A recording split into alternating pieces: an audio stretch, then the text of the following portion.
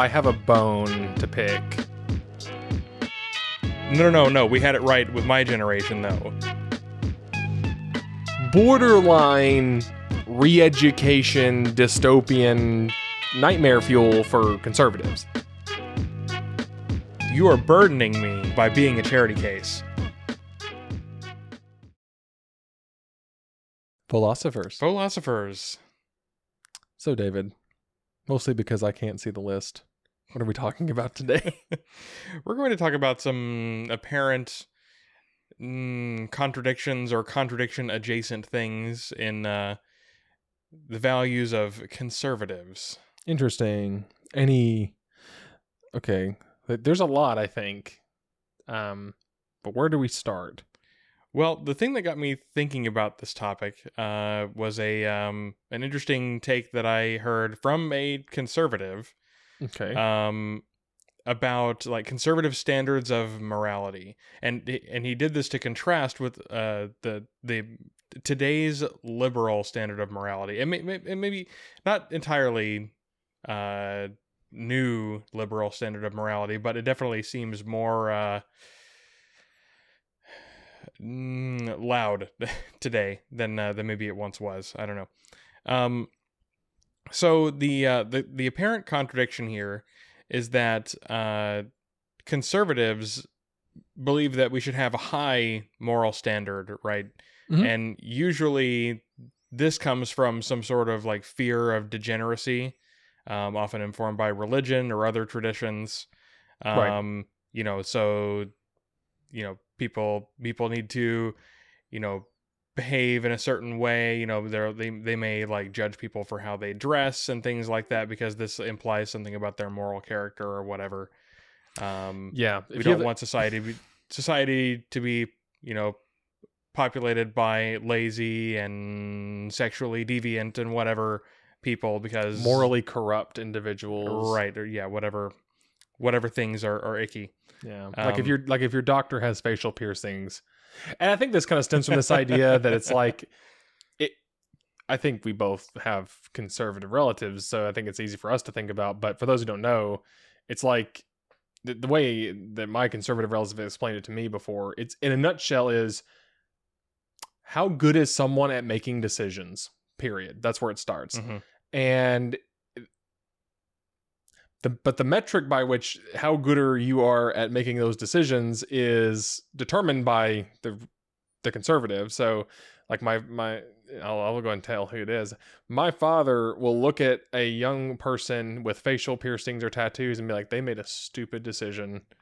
And then, but from based solely on that, they will assume this person makes other bad decisions and they will not trust them with anything that requires a high degree of responsibility. Right. So like that's why I joked, like if your doctor has facial piercings, yikes. Yeah, they'd be like, yikes, you probably make other bad decisions, like especially a new doctor. I would like new doctor, please. Yeah, exactly. Yeah. But the apparent contradiction here, which was contrasted with liberal moral values, conservatives think that the standard for morality should be low so that it is attainable by ordinary people. So this conservative's criticism of liberal moral values is that liberals are quick to judge people for minor moral infractions. This gets into concepts like microaggressions, but also, being hasty to judge people as like a racist or whatever ist that is particularly ugly in our culture. An isterphobe, yeah. Yes, an isterophobe.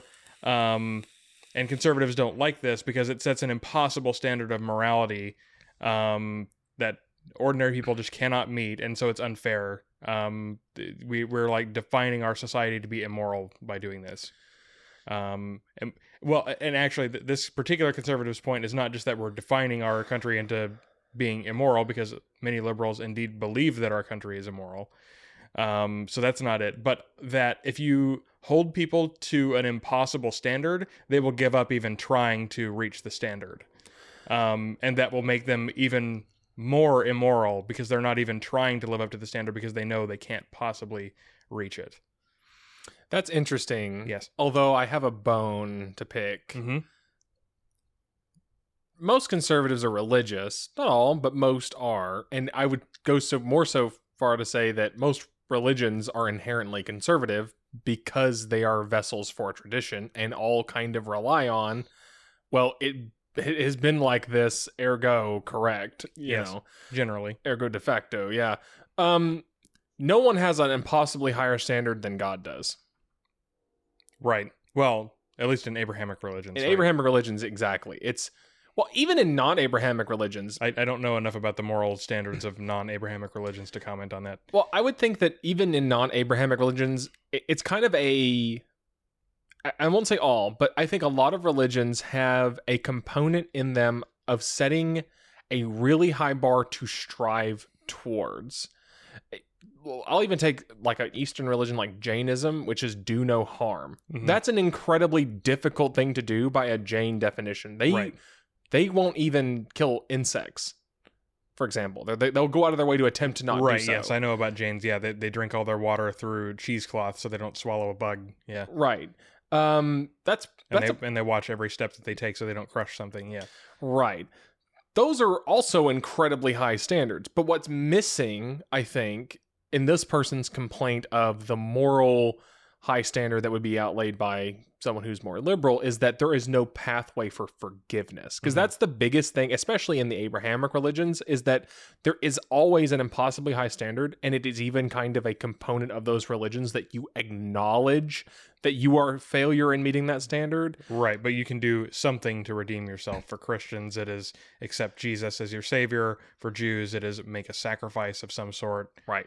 Yeah, things like that. Like that, exactly. Or yeah, there's some component of the acknowledgement of your crimes against your religious, deity or principles, but there's a repentance process by which, and that process is usually on both sides a fellowship building factor. We are all sinners, ergo we should work together.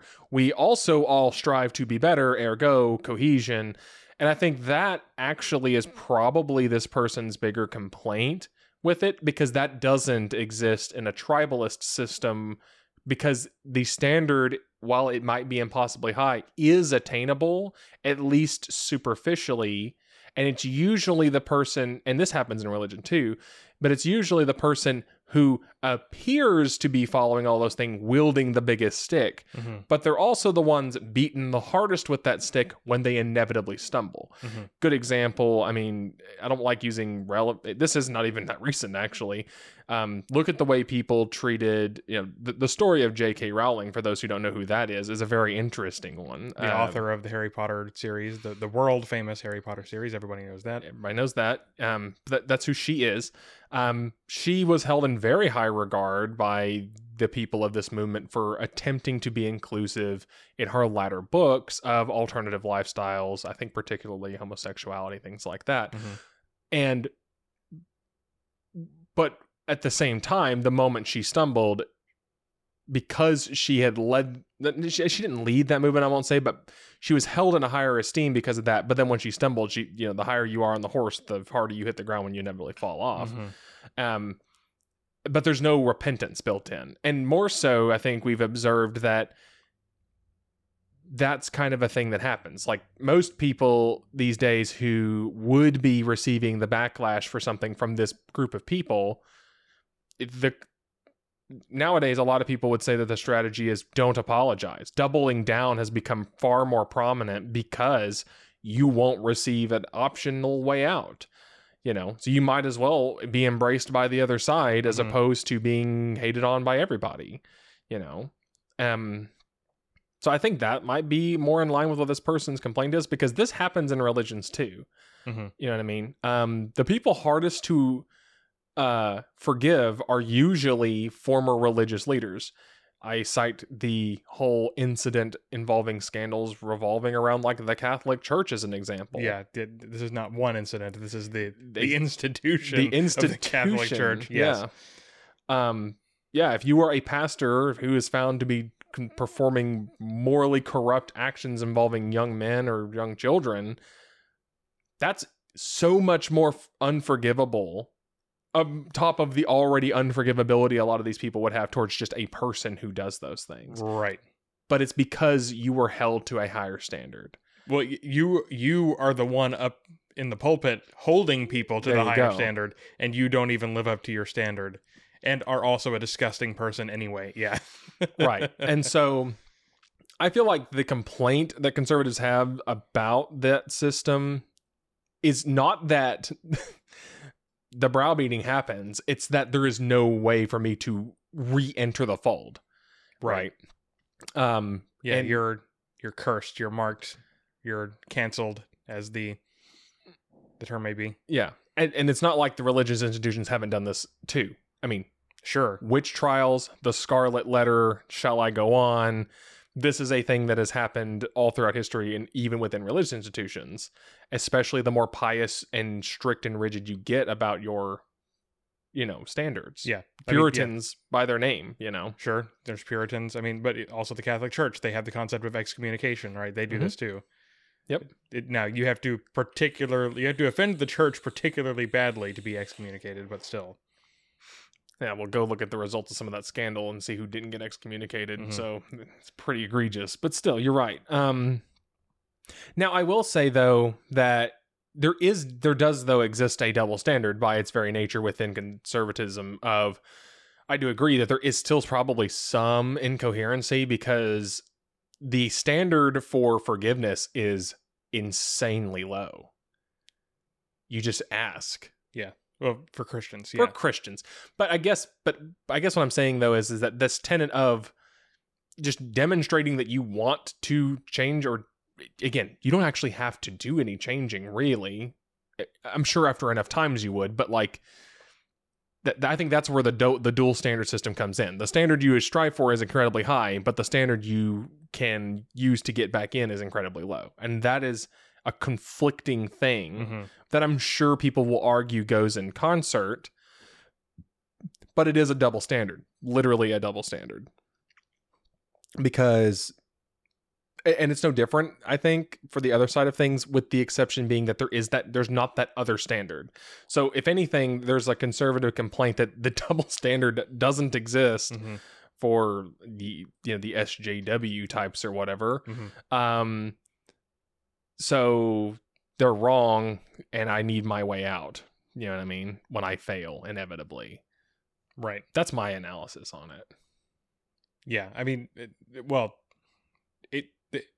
that might be being generous to how much thought goes into it. My impression is that the thought is, you're obnoxious for holding me to such a high standard, right? That kind of thing. Even though I don't think many people want to acknowledge that they are just annoyed by being held to a standard. Well, But I think also, there are genuinely annoying and unfair things that happen as liberals judge people by their high moral standards. Like digging up things that people said decades ago to condemn them today for it, and it's like, okay, yeah. what you've dug this thing up, now what is going to change because of this? All you've done is just use this to beat me and call me a bad person, but nothing has changed. Yeah. Right. Well, and I think that there's also often a concept that you're not doing this for the right reasons. Mhm. You don't actually care about X cause. You just want to malign me in some way. Right. That's what Yeah, it's you about. want to feel better about yourself by condemning me. Right. Yeah. And don't get me wrong, this is something that especially religious conservatives have absolutely been guilty of too. Oh, yes. I mean, the Saturday Night Live character from Dana Harvey, I think is his name. Maybe it's Carvey. I can't remember. He dressed up like a church lady Mhm. who talked a bunch of smack about everybody in the church, who was like, oh, bless that person's heart. They're so sweet. But don't you know that she's got a drug problem? Like, Mhm. It's this weird dichotomy of things where under the veil of I'm trying, or I don't think they ever did this, but this reminds me of other things where it's like, oh, does anyone have a prayer request? That is an Please, excellent please opportunity. give me things to gossip about. Yes. Yeah, which is a great way to stand up and offer something that's supposed to be a kindness to someone else while also just announcing to the room some inadequacy or personal misdeed that they've dealt with. Like, well, I would like to offer up that we pray for X person in the congregation in their struggle against their drug addiction, and then sit back down. You have done two things. The motive there is totally a toss up. It's gossip. It's gossip. But on the surface, it's, well, but I asked for a prayer request. I clearly want them to be better. But in the meantime, I'm going to make hay out of this, you know? Well, I mean, yeah, but that all comes out in the ultimate judgment from a religious conservative. Well, not even a conservative. It doesn't have to be, but from a religious person is, I'll pray for you. Oof, right? yeah. Like that is casting a judgment. You know, it's kind of funny. Okay, quick sidebar on that. It's hilarious to watch someone who is not used to that system hear that and think it's a good thing. Yes. It's hilarious to That's me. why it exists, because you can get away with saying things that are really mean. But people think that, oh, well, okay, they're just being nice to me in their way. No, that they're they not. do. No, they're not. They're actually being very rude, and you're oblivious to it. Yeah. Yeah. They're essentially saying that only God can help you now. Like, Right. you're that far gone. You know, I can't even help you. God needs you to help you. Yeah, it's pretty awful. Yeah. Which I don't know if we want to jump down that road just yet, but that provides an interesting segue into one of these other topics, I think. So another thing that has been often stated of conservatives that they are kind of hypocritical maybe about, or there's a contradiction, has to do with, there's like two conflicting ideas. One is that we should keep the peace. Society should be pleasant, you know, kind, or at least, you know, people should feel comfortable. We should get along with each other. Yes. Yep. But they also think that you are entitled to your own opinion and that no one can tell you what to think or do, and you should be free to share that opinion. Yeah. Which, spoiler alert, can often be perceived as mean and not peaceful. Yeah. So this is an interesting case of like American politics, because it's like there's been a nice or not a nice, but there's been a role reversal between conservatives and liberals on this front, where, you know, like freedom of speech is a liberal value, right? In the conventional sense of that term, liberal. Yeah. It is a liberty. Yes, literally a liberty to say as you please. And historically, conservatives have suppressed this liberty in order to uphold their traditions that they hold so dearly. A great example being the Spanish Inquisition. Well, not even that far back, but like, what were they? Social decency laws where artists, particularly musicians like the Beastie Boys or rock artists, would actually be arrested for using profanity. Like, you know, just for saying a word. Yeah, exactly. These were all laws on the books not that long ago in heavy conservative areas where people would be upset that these people would be saying profanity and actually want them arrested, and they would be arrested and charged and processed. But these days, American conservatives are demanding that we uphold free speech because now they're on the receiving end of the punishments. Yeah. Not legal punishments, usually. Not yet. But social punishments, and punishments from like businesses and things like that have, you know, some level of would you call it power? I don't know. Maybe. I would call it power. Yeah, it's authority. It is a at type least. of power. Yeah. To try to suppress those, so they're promoting the values of free speech because they are currently at a disadvantage. But, you know, history being bound to repeat itself, as soon as they have the advantage again, they're going to denounce free speech and say that you need to shut up and stick with the program. Right. Well, like a good example would be that you could argue that these laws against saying profane things in public, it would not, I think, be uncharitable to say that those people who are advocated for those laws, conservatives would say that those things that those people were saying were hateful, you know, like certain, you know, slang, well, maybe not slang words, just curse words, whatever you want. I don't want to give examples because we're trying to stay rude clean. words. Rude words, yeah, hateful. But now, if I were to go up to a conservative and say, "Don't you think that there should be some laws in the books about speech that's particularly hateful?" Their mind does not go to that. It goes to, nope, I'm going to get arrested for this because I'm going to accidentally misgender someone, or I'm going to voice my opinion how I feel about a particular group, and I could actually be arrested for that now. And I don't want that. So I should be able to say what I want to say. Yeah. You know, even though 30 years ago, even I would not have asked for the same, or I fought the same, or would have fought the same. Right. But if they saw somebody standing on a street corner with a sign that said, like, F the military or whatever, they wouldn't like that very much. Yeah. Yeah. Or your religious symbol is something they don't like. Right. Yeah. Anyway, so yeah, that's a bit of a contradiction. However, I do think this is something that they are rightfully complaining about, that it is a contradiction, but they're doing it for the wrong reasons. Which, that's a thing that's pretty common in any ideological group.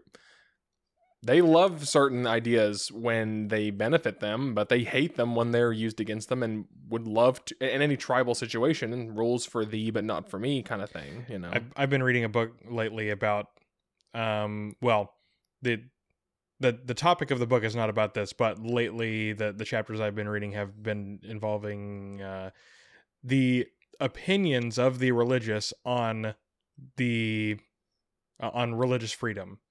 And there's a strong parallel here where religious minorities are very happy to espouse the virtues of religious liberty, but as soon as they attain majority, they don't care about religious liberty anymore. They want to institute theocracy. Yep. No, that's absolutely true. I mean, in America is a great example of that. Sure. You know, there were plenty of even very similar religious groups that were splitting hairs. Like, there wasn't a clear majority in the United States.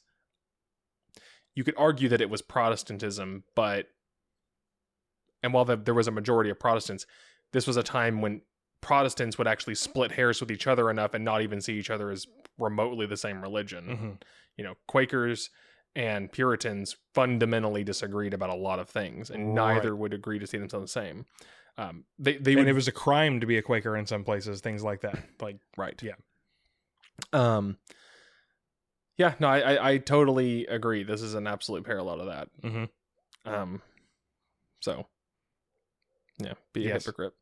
Now, I would say though that, but how do we feel about these values? I think that the way, like, how do you rectify these things? I suppose I agree with the general notion of keeping the peace. Sure, but I think when it comes to the priority of those two things, speech trumps peace. I think that axiomatically speech should not be considered force, right? And I think that, I value a society that keeps the peace in terms of force, right? We should not be literally fighting each other all the time. Yeah. Or preferably at all, right? We should not be fighting each other. But words, no matter how aggressive they are, should be allowed. Yeah. Yeah. But I also think that another interesting thing that kind of flipped as well, in a similar way, is the perception of speech as a force. You know, and weirdly, I think there's still some agreement on that. Good example, religious conservatives actually believe that words hold mystical power. Yes. They actually believe that. Prayer is an example. But Catholicism, for example, you know, has books on words you can utter in a certain phrase that supposedly summon demons. Real things to them, which, by the way, probably aren't. But in the same way that, you know, people on the more modern liberal end of the thing actually feel as though words can cause actual physical harm. You know, I mean, we don't call them curse words for no reason. It's because the perception at one point in time was that you were actually placing a curse that had real world implications on someone just by saying something. And that's ludicrous. And I think that both sides, to some degree, would actually agree that words hold significant power and that they should be treated with a modicum of force. And that's a problem. Fortunately, they will drop that standard the moment the other person would argue it in the other direction. And we see that now. Conservatives will say that these words are not force and harmful. Right, I'm just saying my opinion. Yeah. And then the liberals... But then the other way, the liberals will say, but this is just my opinion, though. Yeah. Yeah. And then, but the liberals would also be of the opinion that, like, I should be able to say satanic things because they have because it's, it doesn't, words don't actually have that power. They're meaningless to me. Yeah. And that's exactly it. They're meaningless to me. Mm-hmm. Ergo, I set the standard for what should, they both have that same opinion. Your words are meaningless to me. My words are meaningful to everyone. Is kind of the, I think, mentality for both. So in a way, that is a juxtaposition of those conservative values, but it's not one that their opposition is also free of, I would say. Speaking of all this change and flip-flopping that has occurred, I find that there's an interesting... So the biggest thing that I think you could use to demarcate a value or a belief or ideology as conservative is their loyalty and tradition, those kinds of concepts. However, it is also a conservative idea. Meritocracy is often touted as a conservative idea, or it's more in alignment with the conservative ideology. Right. Well, the people who tend to succeed in a meritocracy the most are those that innovate. Innovation, by its very nature, is a change from the way things were previously done. So, which is distinctly not conservative. Yeah, because like a defining characteristic of conservatism is not changing. Yeah. Yeah.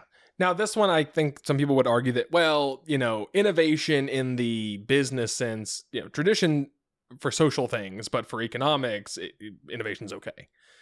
Well, that's fine and good and all, but... This is another American value, though. True. Yeah, and to be fair... People definitely were burned and otherwise killed for trying to innovate before. Right, absolutely. By conservatives, because, yeah.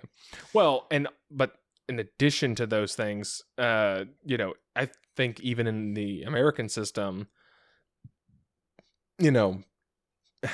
I am more likely to hear a conservative talk about, quote, newfangled technology than I am a more liberally minded person. Right. Now, I say that that might be due to the overlap that the older a person tends to get, the more conservative they tend to get. That might be why. Right. But that's still conservatism. So right. I don't like it. It's unfamiliar. I don't like change. Yeah. I want things to stay the same. But you also definitely do want to benefit from those changes, whether you realize it or not. And it's kind of funny. I think there are really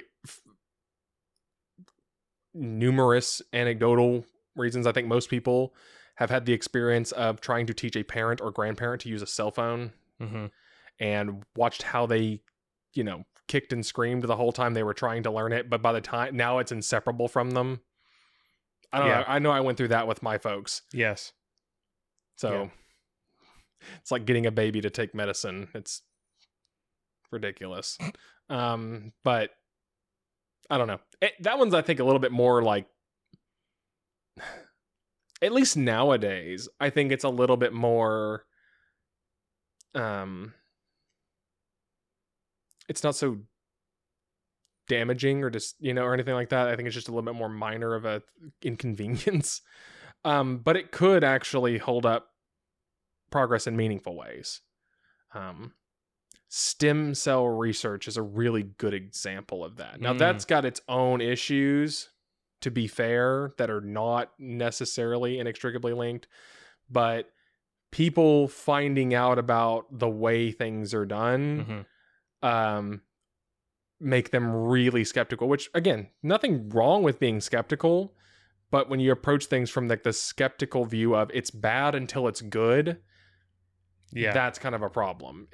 And also a bit hypocritical because they hate anyone would hate the standard of you're guilty until you're proven innocent, or you're a bad person until you're a good person. I think conservatives generally hold the idea that people are good people until otherwise. I don't know. Maybe I'm wandering off on a thread. This is another American thing. Okay, but my experience is American conservatism. Yeah, so. I know. Well, okay, so to quote this is kind of turning into a trope of a quote, and I don't know who to attribute this quote to. But America is a prime example of the idea, like, okay, the trope is society needs both liberals and conservatives. Liberals to fight for important social change, and conservative to defend it a few decades from now. Because today's liberals are tomorrow's conservatives. Kind of true. Yeah. Well, and that makes sense. Like, yeah, like the reason old people are more conservative is not because you just get old and cynical and you start hating the world. It's because, no, you spent your younger years fighting for certain things, arguing for certain things, and got society basically to where you wanted to get it to, but it wants to keep moving without you, and you don't like that. Well, and you don't want to have to continue to work to keep up. You don't want to have to continue. Well, but or you might genuinely object to what the next generation has in mind. Right, where it's like, no, we had it right with my generation, though. Yeah. It's almost like a cartoon of you pushing a car to get it started, then it gets going, and then you get in, then someone else starts pushing in another direction, and then you're worried about getting out and being drug along behind it. Right. It's a weird boomerang. So, yeah, like America is founded on liberal values, but today's conservatives defend them because it's the American tradition. Yeah. Yeah. That is kind of funny how that be. I think something that kind of goes along with this is there are similar things too when it comes to education.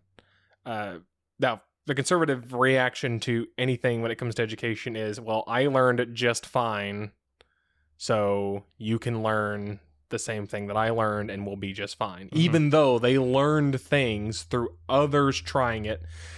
I think I put this down as tradition versus science, because that's kind of what it is.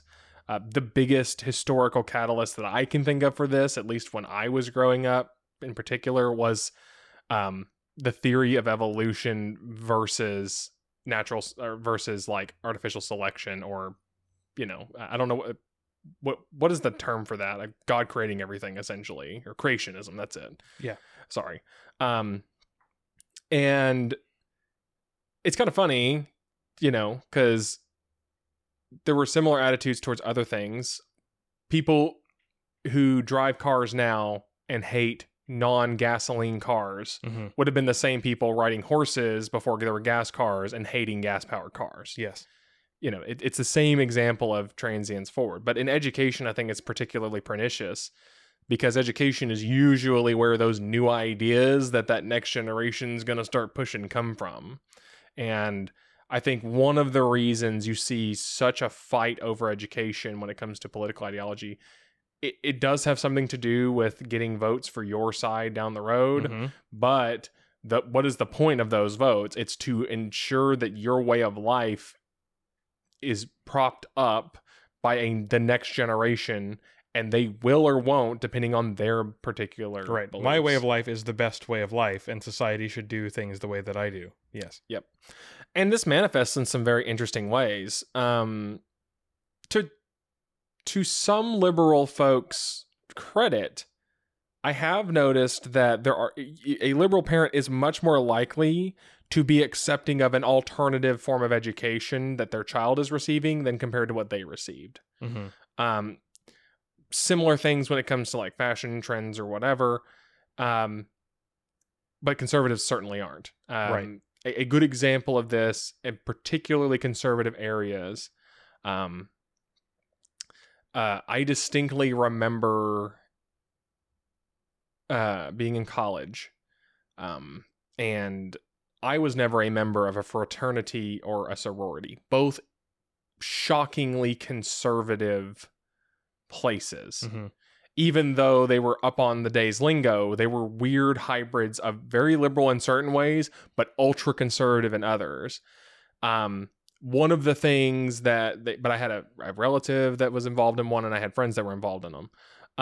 But like one of the things they would do is when they would have their formal events, I mean, black tie, suit and tie, formal long length floor dresses, you could have taken the picture in black and white and it would have looked like it came out of, a history book. Mm-hmm. That's the kind of thing they were doing. And that's how they would run around town in the evening, dressed up in their bow ties and all this stuff like that, because that's what you did.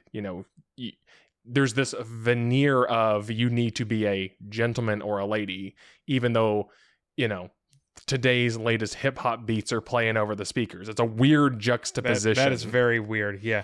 Yeah. You might be in the club, or whatever, tearing it up, but you're doing it dressed like a good old boy or a good old gal. You know what I mean? Yeah. When really you should be listening to the real Rebels music, New Orleans jazz. Dixieland. Yes. Let me take a brief tangent to appreciate Dixieland jazz. Yes. It's good. We have the power to edit in some Dixieland jazz here, but I feel like we're not going to. We're not going to. Yeah. And by we, I mean me. I can't be bothered. We need an intern really bad. So we can go, cut, note. Some of that stuff's almost out of copyright. Yeah. Anyway, but back to education.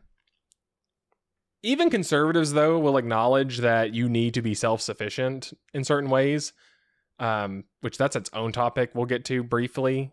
But the circumstances in which you should be self-sufficient change. Ergo, the strategies and knowledge required to be able to care for oneself in those changing circumstances require a different type of education, different knowledge, different skills than they did prior. Yes. So it's a weird, juxtaposition, I think, between those things. It may be more, and even for the same stuff, there might be better methods for learning how to do it. My favorite example, how I can identify a conservative from a liberal when we talk about education, is this doesn't qualify really as a current event anymore. It's happened long enough ago, but still, so that this may date this slightly. The United States Common Core. Oh yeah, I remember that. Yeah, remember that. I remember. Yeah. When I hear people complain, the kids ain't learning to multiply numbers the same way that I did when I was in school. Their multiplication tables. Right. And it's like, okay, well, maybe somebody came up with a better way to do it that is more intuitive to more people, right? Like, yeah, the method that I learned, which is not the supposed Common Core method, works for me, but I also just kind of have a natural intuition for arithmetic, right? Yeah. But not everybody has that. So I mean, like, I'm not gonna say that, it worked for me, so it should work for you. That's not necessarily true. Now, I don't know all the details of what things Common Core changed. That was just after my time. I just know that kids these days can't do long division. That's all I know. Like, I don't know how they teach it. Yeah. I remember being exposed to something in my first year of college called synthetic division, and that was kind of weird to me. That's what it's called. Yeah, Yes. I've heard that. And I was like, this doesn't I don't remember make how to any do sense. it. Yeah, for some reason I had to do that. I don't remember why I had to do that in college. I think it was like we were doing it with algebraic expressions. That made it a college thing. But yeah, it was It's weird. Yes. So yeah, I can't remember how to do that. It was kind of neat. But yeah, it's definitely not long division. Right. But at the same time, I also look at things like, this is a person I don't think we've shouted out yet on the channel. It's a YouTube channel. And 3 Blue 1 Brown. I don't know if we've shouted him out before. I feel like we might have mentioned him one time. Well, definitely deserves more. For those of you who don't know, this is it's not just a math YouTube channel, but it's a YouTube channel that's heavily math related, and they teach mathematical concepts and advocate for better ways to teach mathematics to people because it's not inherently intuitive. Yeah, both in in like a philosophical sense, like not in a pedagogical sense Mm-hmm. of how like the methods of teaching, but the mathematical philosophical sense of we should teach students these mathematical concepts in this way, not like with this method, but have them think about it in this way. Right. And obviously we're talking very high up in the abstract right now. But yes, like okay, recommendations for 3 Blue, 1 Brown videos. If you want to get an appreciation, maybe you never had a real appreciation for mathematics before. His video on Bayes' theorem. Yeah. That is fantastic. And I gave that to somebody who had an interest in Bayes' theorem and was frustrated by the way that every professor they ever talked to just could not explain it. And the 3 Blue, 1 Brown video made sense because he just talks about it the way, like, he gives an example of how you can basically derive it yourself. That's what he does with most of his videos. Is he doesn't just walk you through the history of it, but essentially walks you down a fast, logical train of thought of how you can get from basic stuff that you learned in elementary school to this complex thing later on. Yeah, this complex thing that is very intimidating at first glance. Yeah. The other one is his series on the essence of calculus. Yes. Yeah, and many others. Yeah. Yeah, exactly. His approach is essentially a very non-traditional one, which is that these things are not just, they didn't just come out of nowhere. Mm-hmm. And in fact, these things all link together and can be, they're all within the same system. Well, and he puts it in context of like it's not just here's how to do a calculus, right? Well, obviously, okay, there's not a way to do a calculus. Calculus is a field with many different distinct concepts, but I've done calculuses before. But it's, yeah, here is the problem that somebody was trying to solve. Right. And not necessarily the first one, because, like, you know, Newton is credited with creating calculus, and he was doing it to explain some of his natural laws that he was writing down. Mm-hmm. But so 3 Blue, 1 Brown does not take you through Isaac Newton to get to calculus. No. But it's like, yeah, here's this thing that if you were trying to figure this out and had no knowledge of calculus, you would end up inventing calculus to solve the problem. Right. And that also inherently is kind of anti-conservative, because one of the core tenets of conservatism, if there were any, it's tradition. The idea behind tradition is that we do these things because we have. You don't really need to know why we do them. That's not as important as doing them because we have. Like, it's essentially the ideology of, well, I did it this way, and I'm telling you to do it this way, ultimately because I said so. And why did I do it? Because I was told so. And I know that's a gross oversimplification, Mm-hmm. and it's looking beyond the other, asterisk that comes with this is, right. But we have gotten to where we are because we did these things. Yeah, the quote that I hear is, the way that I was taught worked fine for me. Why do we need to change it? Mm-hmm. Yeah. Because there could be a better way. Yeah. The answer is because your teacher did not necessarily have the best information available to them at the time. Right. And this is true, I think, for most things coming with an education. And also, without getting too deep in the pedagogy of it all, once you've learned to do something a certain way, it kind of sticks with you to think about it that way. It is very hard because you can't just learn a new way of thinking about it necessarily. You kind of had to unlearn, if you will. Like, there's a reason we call it that. Mm-hmm. You have to back out of this habit that you've formed to then consider another way, which is borderline re-education, dystopian nightmare fuel for conservatives. Mm-hmm. This idea of being open-minded is kind of a dog whistle of, oh, they're just trying to indoctrinate me. Mm-hmm. And it's like, no, you can actually consider someone's option, consider something else that other than the way you've thought about it without being indoctrinated. But it's so similar in how you would perform these actions that I think that's the fear, right? A good example, I think, of this is, I mean, you can literally look at science this way when it comes to that evolution versus creationism. If you have built your entire understanding of the world based on this idea that it was just created, it's very simple. It's easy to understand. Things are this way because they're this way, because a thing made it. And where did that thing come from? Not important. Simple as. Right. Literally creationism. They didn't teach me to ask that question. They didn't teach me to ask that question, right?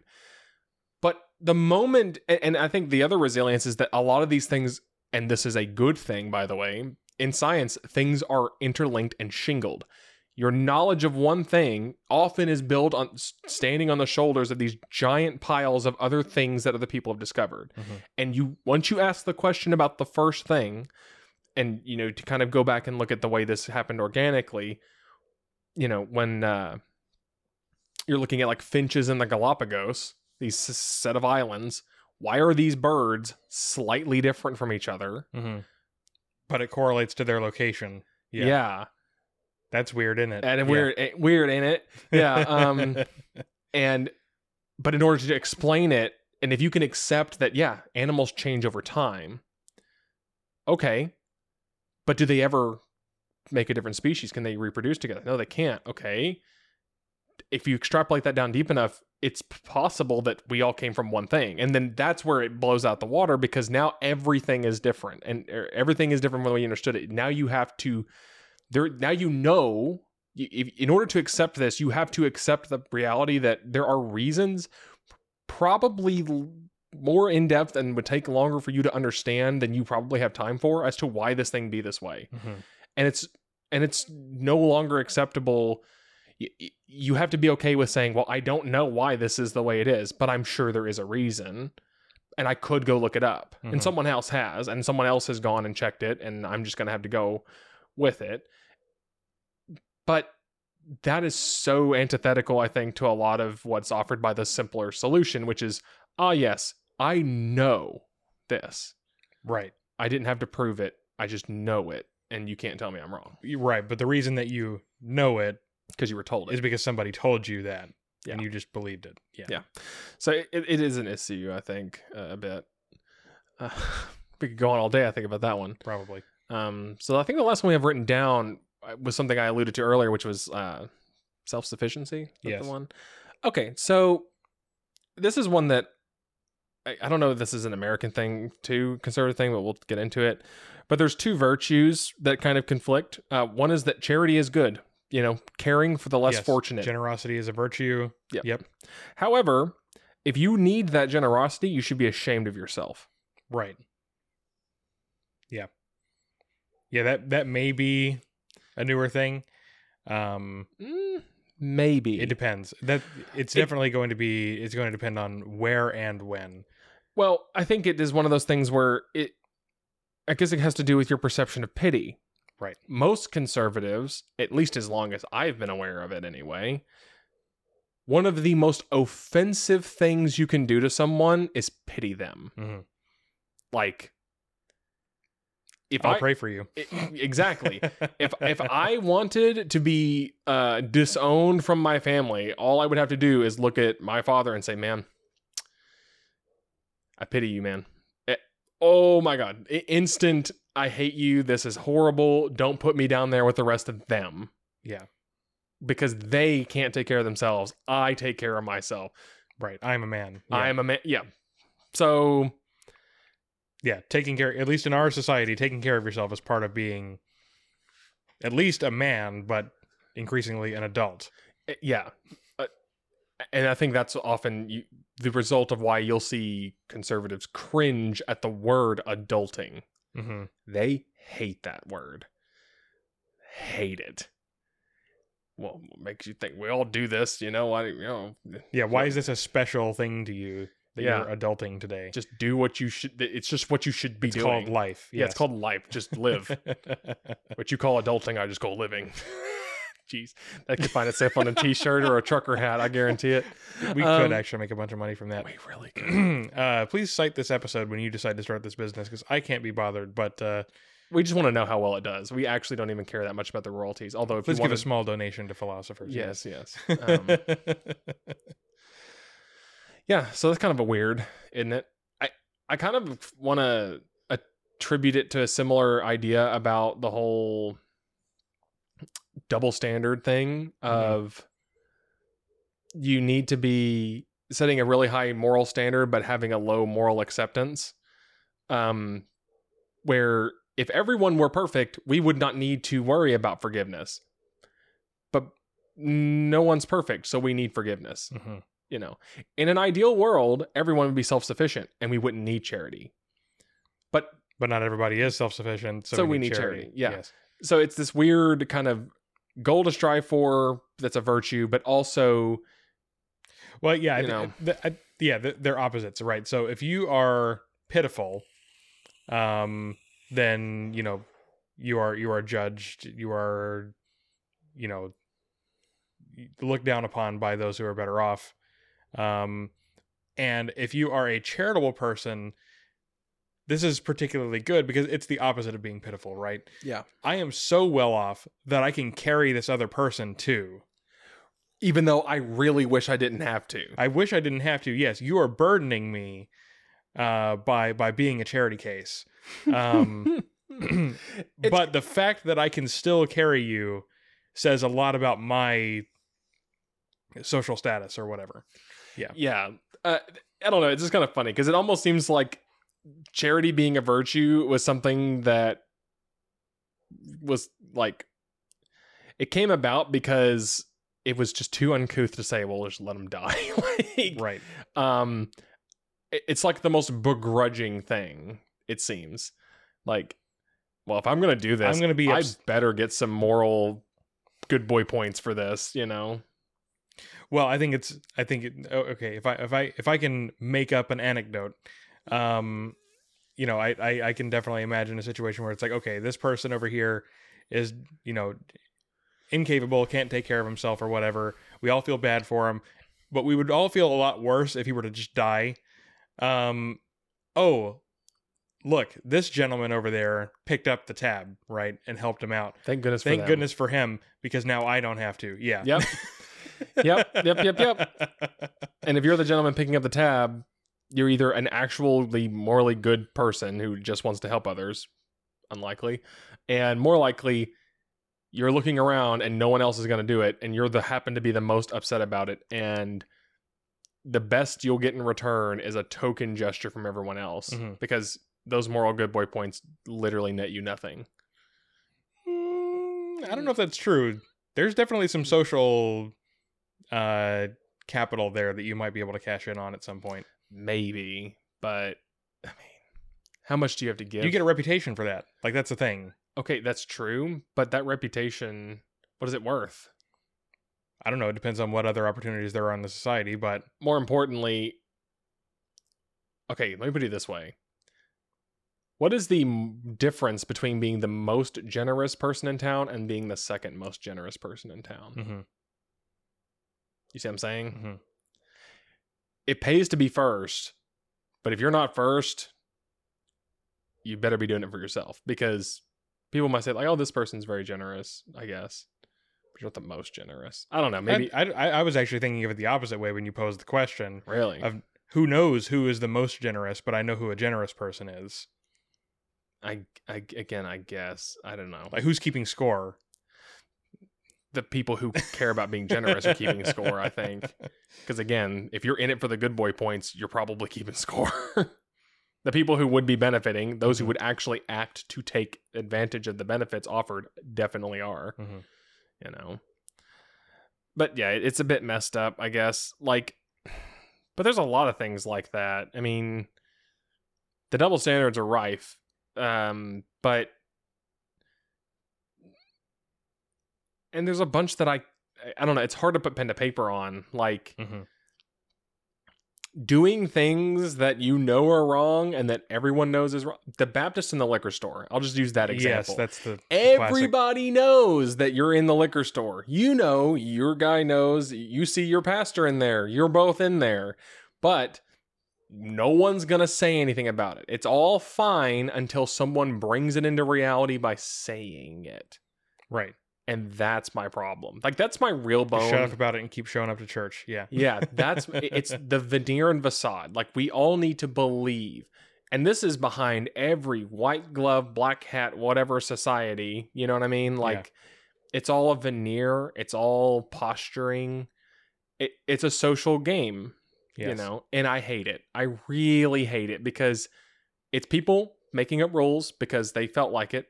And they decided, and then playing by those rules, and then being upsetty spaghetti when other people just decide, nah, I'm not playing by those stupid rules because they're not important or meaningful. And then it's all chalked up to, can you believe that person's breaking with tradition? I think we talked about this a bit when it came to obligations. This is a very similar thing to that discussion, which, hear me out, conservatives are hands down the people that love them obligations and hate them at the same time. Liberals are like that too these days, but I guess. But like familial obligations are way more a family thing. Familial obligations or obligation to one's country, things like that. Loyalty, that concept. Yes, loyalty is a conservative concept, yes. And that, I don't know. I think it all speaks to a weird problem, and this is probably just an American's conservative thing, I guess, because it's kind of a religious thing that we've talked about before. But it's this self-loathingness that exists. I'm going to be the long-suffering manservant, and that's my favorite character in the movie. And it's like, why? They don't have to be that. Oh, but because I was told I had to be, and it was righteous, I did it anyway. And it's such a barrier to things like success. Like, I know a multitude of folks who are skeptical, and this goes for both sides. They just hate successful people because they assume they did something wrong to get there. And it's because they saw themselves at one point potentially being able to be successful. And from the conservative perspective, I feel like they know they could have been that successful if it weren't for all of their moral hangups. And they're just mad that the other person didn't have to play by those rules too. And for liberals, it's similar but different, where you just had special privileges that I didn't have, even though they did often, or the other person didn't have those advantages, but they're just upsetty spaghetti because they didn't figure it out. I'm saying that because I'm like making light of this situation that is just apparently just a dire problem for others. And because spaghetti is a fun word. It is a very fun word. The Italians and they're using I's and O's on the end of sentences, I do appreciate. Thank you very much for your vowel ending words. Just rolls right off the tongue. But anyway, so yeah, that's some contradicting things about conservative. I'm sure there's a conservative out there that's just like, oh no, those aren't contradicting at all. It's not like that. But yeah, it is to everyone else. So, I mean, be mad, I guess. Next week, the contradicting values of Italians.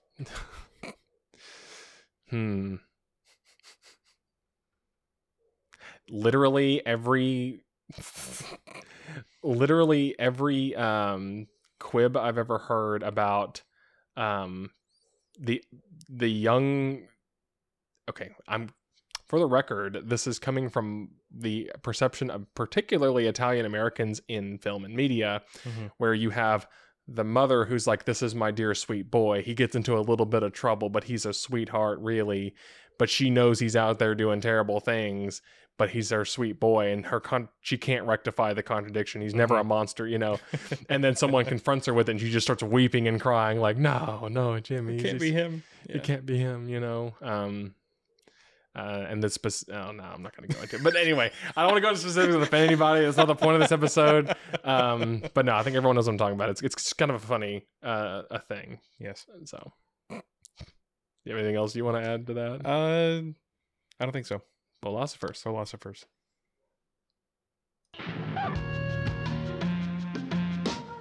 If you like the music in this episode, please check out Jippy on Bandcamp at jippy.bandcamp.com. Philosophers is supported by viewers like you. If there's a topic you'd like us to discuss, or a topic you'd like to see revisited in the future, please let us know by contacting us using the methods in the description, or in the comments below. Thank you for listening.